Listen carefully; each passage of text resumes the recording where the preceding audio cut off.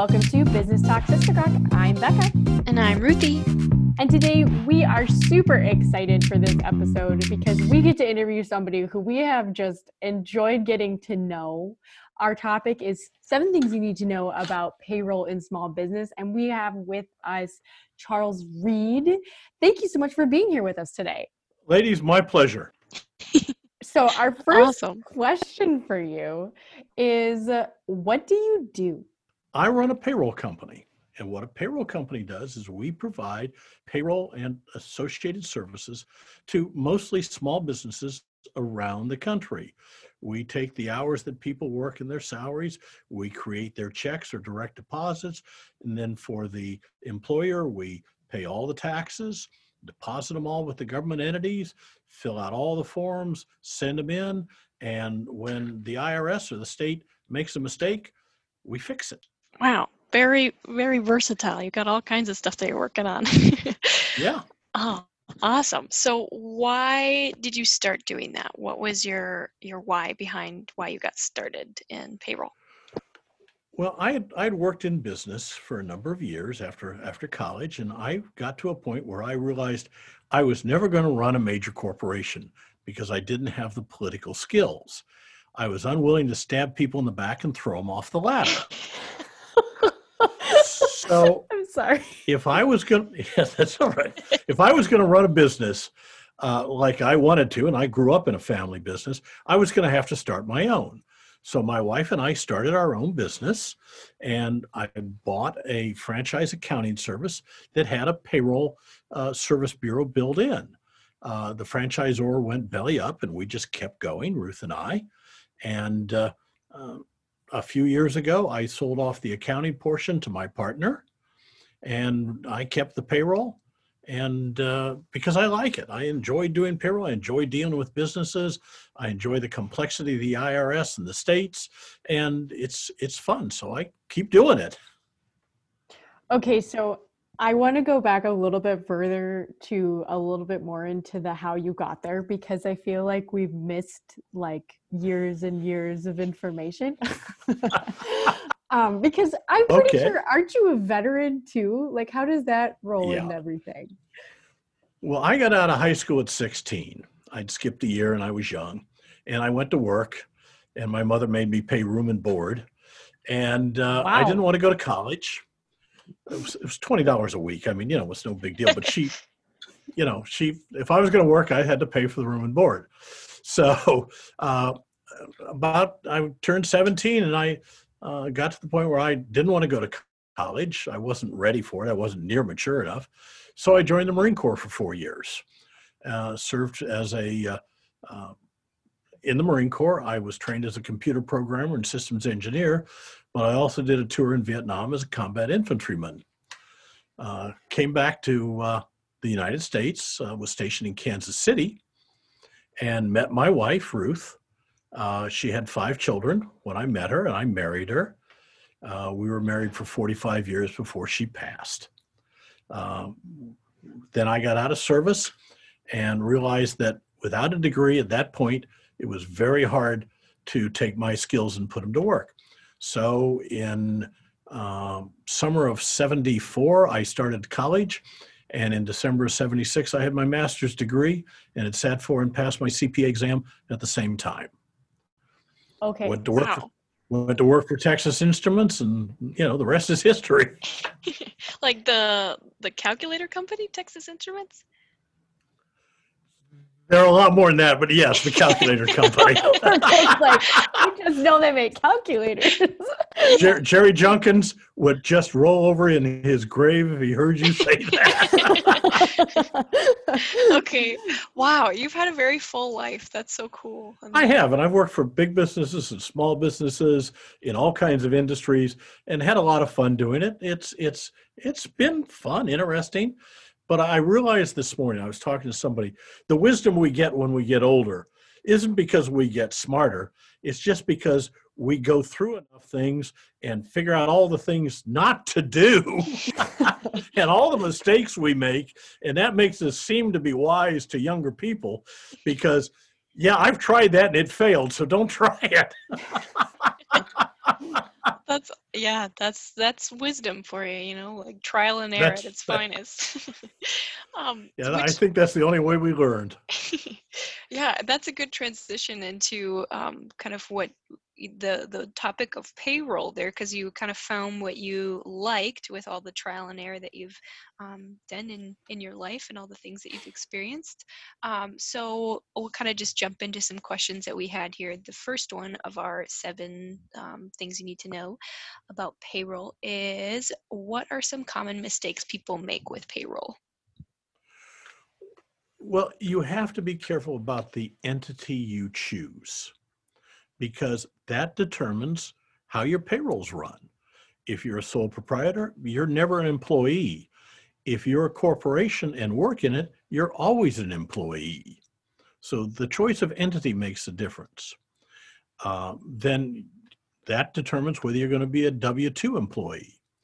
Then you have to decide the people that work for you, whether they're independent contractors or employees. And that's a complex question with a lot of variations to make that determination. But you don't get to choose. There's laws and rules and regulations. And, if somebody says, well, just pay me as a 1099er, you may or may not be able to do that. And if you can't and you do, then you're going to get into trouble with the IRS and the state, and it'll be very expensive. You need to know all your reporting requirements, all your deposit requirements, everything you have to do to keep up with those taxes that you're withholding. You have to know that the IRS makes mistakes. The IRS is 100,000 people, of which 40% are able to retire within the next 2 years. Okay, what? so they've been there a while. Yeah, they're short of people, and they have part of their computers and technical stuff go back to the 1960s. Literally, they have old 1960 style mainframes they still use.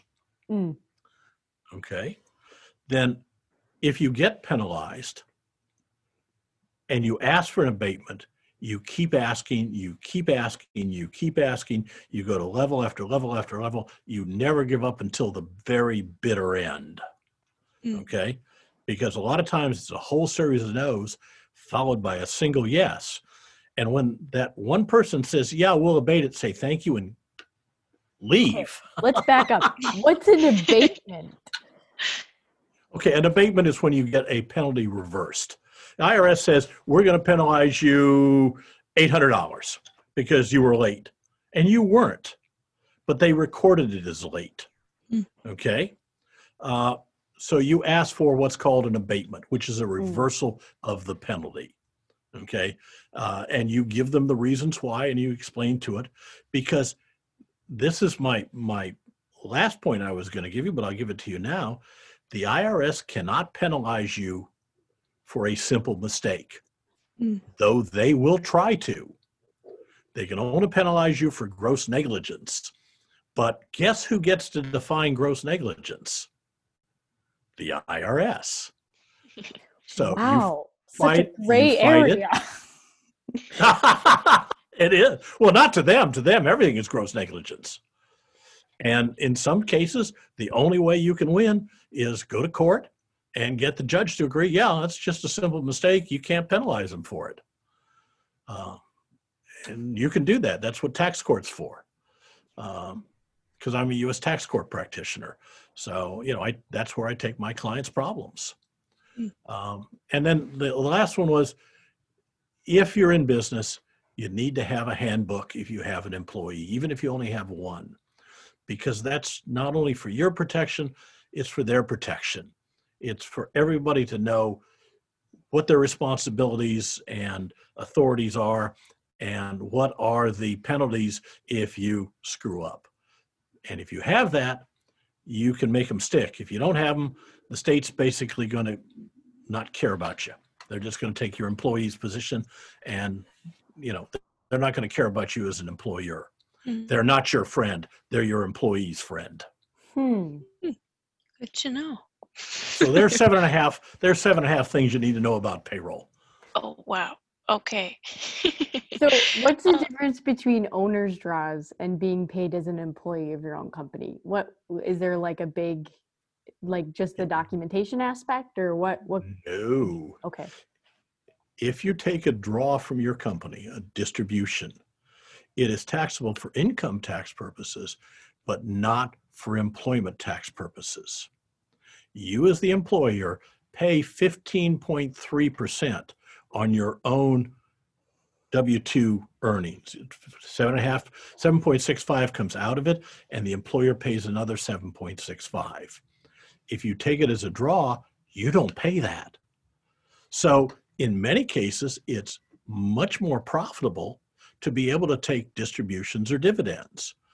But even if you're an S Corp, you can take, rule of thumb in my practice is half of your earnings as distributions and half as W-2 earnings. If you take it all as distributions, the IRS can come back in and recharacterize those as W-2 earnings and penalize you for the late deposits and the late filings and interest and so on and so forth. So be careful. Don't take all distributions, but you can take some if you are in a corporation or in a situation where you are actually an employee but an owner. So you can do both. Okay. In which business structure do you have to pay yourself as a W-2 employee? If you're a corporation, if you're an LLC that files as a corporation, then you have to pay yourself as an employee if you work in the business. In a partnership or a sole proprietor, you can't be an employee. Okay? But you're also taxed for self-employment on the total profits of the sole proprietorship or your share of the partnership. And you can't avoid that. That's on page 2 of your 1040. Look at you. You even know the page numbers. That's amazing. Oh. People ask me well, about when you've done as many of as I have, you'll know them too. I suppose, yeah. When people ask questions about taxes and things, I usually just say, well, did you Google it? So that's good to know. Okay, the next question we had was, what is the point at which you should consider hiring an employee because it makes financial sense to do so? Well, the difference between hiring an employee and hiring a contractor is a definition of what they do, how they do it, what their responsibilities are, and so on. As far as just hiring somebody in, when it makes economic sense to hire people, hire them. Now, in many cases, you can hire certain things.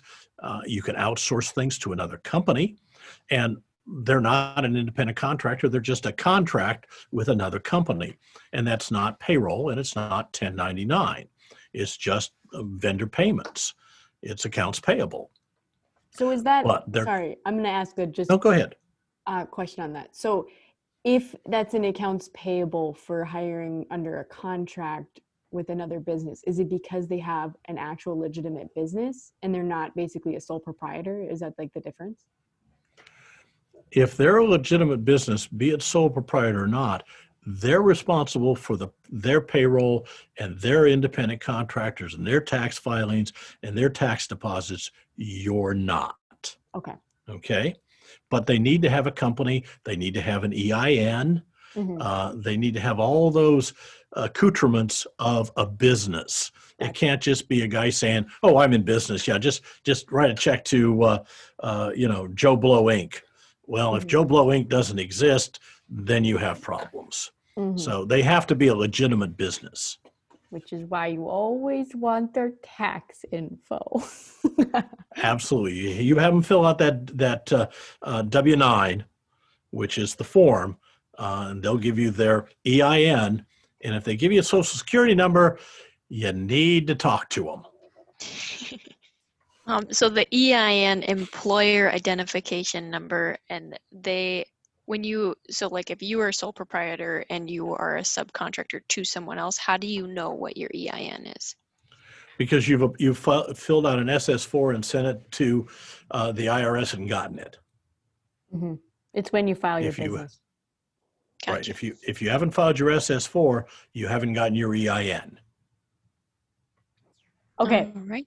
I have another sub question. I know I cut you off. I'm sorry. So when it makes financial sense to hire an employee, is there kind of like and I was just thinking originally when we thought about this question, if you're doing all the work yourself and then it's like, okay, now I think I should hire an employee, but I don't know what an hourly wage should be and what percentage of that actually goes to them versus the government. Does that make sense? Is it like an actual employable wage? Well, when you hire somebody, you have to have several things. You have to pay minimum wage. You have to have, once you have an employee, whether you or somebody else, you have to be set up with the state for state tax withholding and state unemployment. Okay. And they'll send you out booklets and tell you what the minimum wage is and what you have to pay, how much you have to withhold for state taxes, how much you have to pay for unemployment insurance, because that's solely on the employer.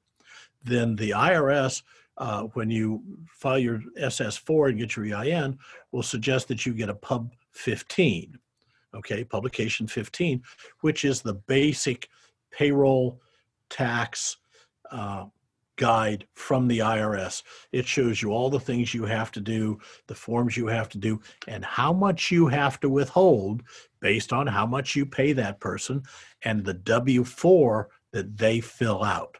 Because every employee you hire has to fill out a W-4 and an I-9.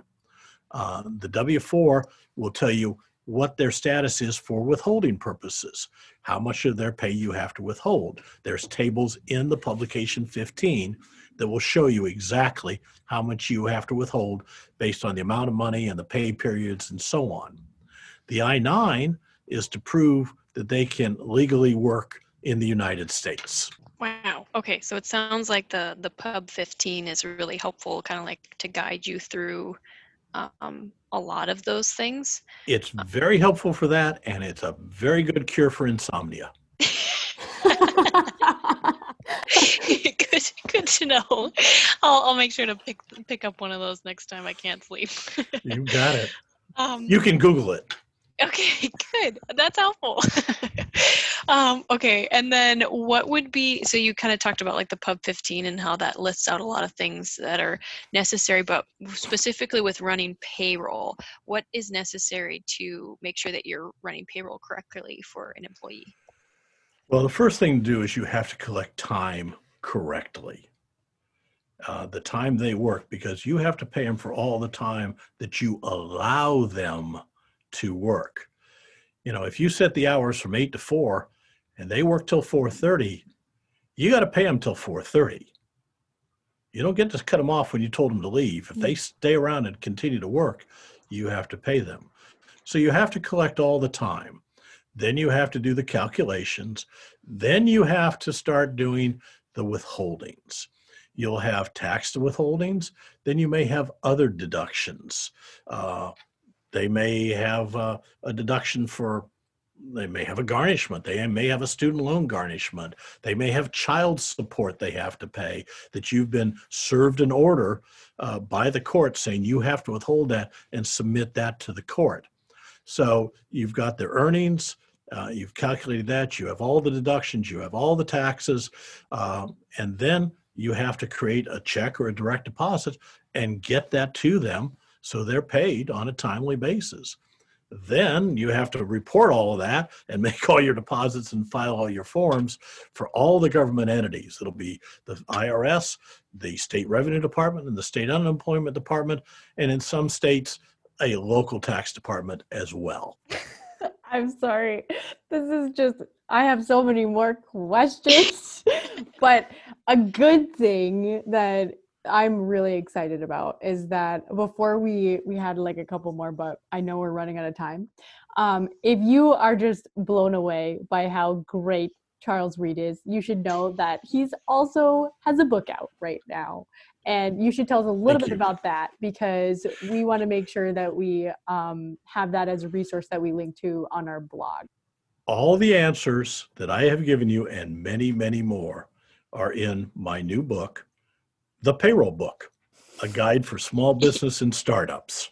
Oh, I already added it to my Amazon registry. I was like, yep, I need this. It's 30 years of payroll, running a payroll service bureau, distilled down to 85,000 words. Okay.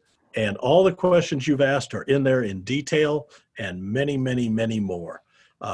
It was 2 years of work for me.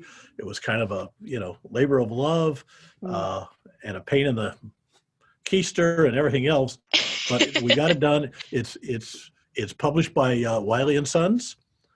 It's available on Amazon, Barnes & Noble, and other fine bookstores, or you can order it from us at thepayrollbook.com. That's awesome. Yeah, that's so cool. Yeah, well, thank you so much for joining us today, Charles. It was such a pleasure to get to chat with you and learn from you. And it's rare that you can find someone who is both engaging and just like so incredibly knowledgeable when it comes to taxes. Yeah, they tend to be mutually exclusive, don't they? Yeah, we've just had a blast getting to know you. But okay, so we wanted to transition into the Sister Garg portion of our episode, and I know that you had a story that you wanted to share with us, and I'm excited to hear it. I am so pumped for this.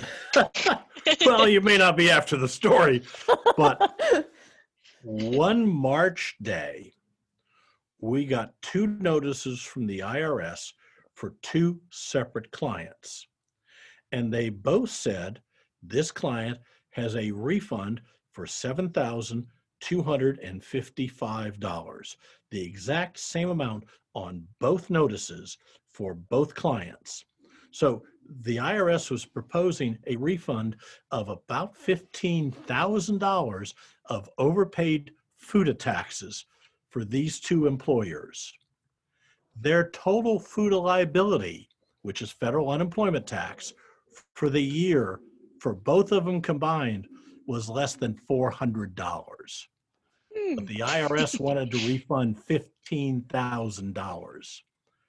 I wouldn't let the clients file for the refund. Fair enough. Because they'd have had to pay it back. So that's your IRS at work. That's your tax dollars at work. And we forgot to mention that this is another cool thing about Charles, is that he used to be like on the board of like advisors for the IRS. Are you still, Yes. Isn't it like you're on your last year? This is my last year. I've been on it for 3 years. It's the IRS Advisory Council. We meet with the IRS 5 times a year to help them get out of their bubble and see how practitioners and business people do things and how it relates to what the IRS is doing, because they live in their own world. They don't live in the real world. That's so cool. I just wanted to mention, so you were talking about like that refund, and so one of my brother's coworkers, our oldest brother Andrew, he when they sent out the stimulus checks, like everybody, like got the however much each individual got, $1,200 or whatever. And he logged into his bank account and saw that he had a deposit of $8 million. He was like, what on earth? And then he freaked out about it, drove to work because he was, I don't know if he saw it in the morning or whatever, but by lunchtime he logged back in again and it had shifted back to just the regular stimulus check. But he was like, I should have transferred it out of my account. What was I thinking? He should have gone down to the bank, gotten cash, and drove to Canada. But I was like, wow, that money is fake. Like, just clerical error. Yeah. Okay. Well, thanks so much for being with us today. We have thoroughly enjoyed it, and we are definitely going to post the blog up. So if you guys are looking for links to stuff, it'll be there. And we will see you guys next week.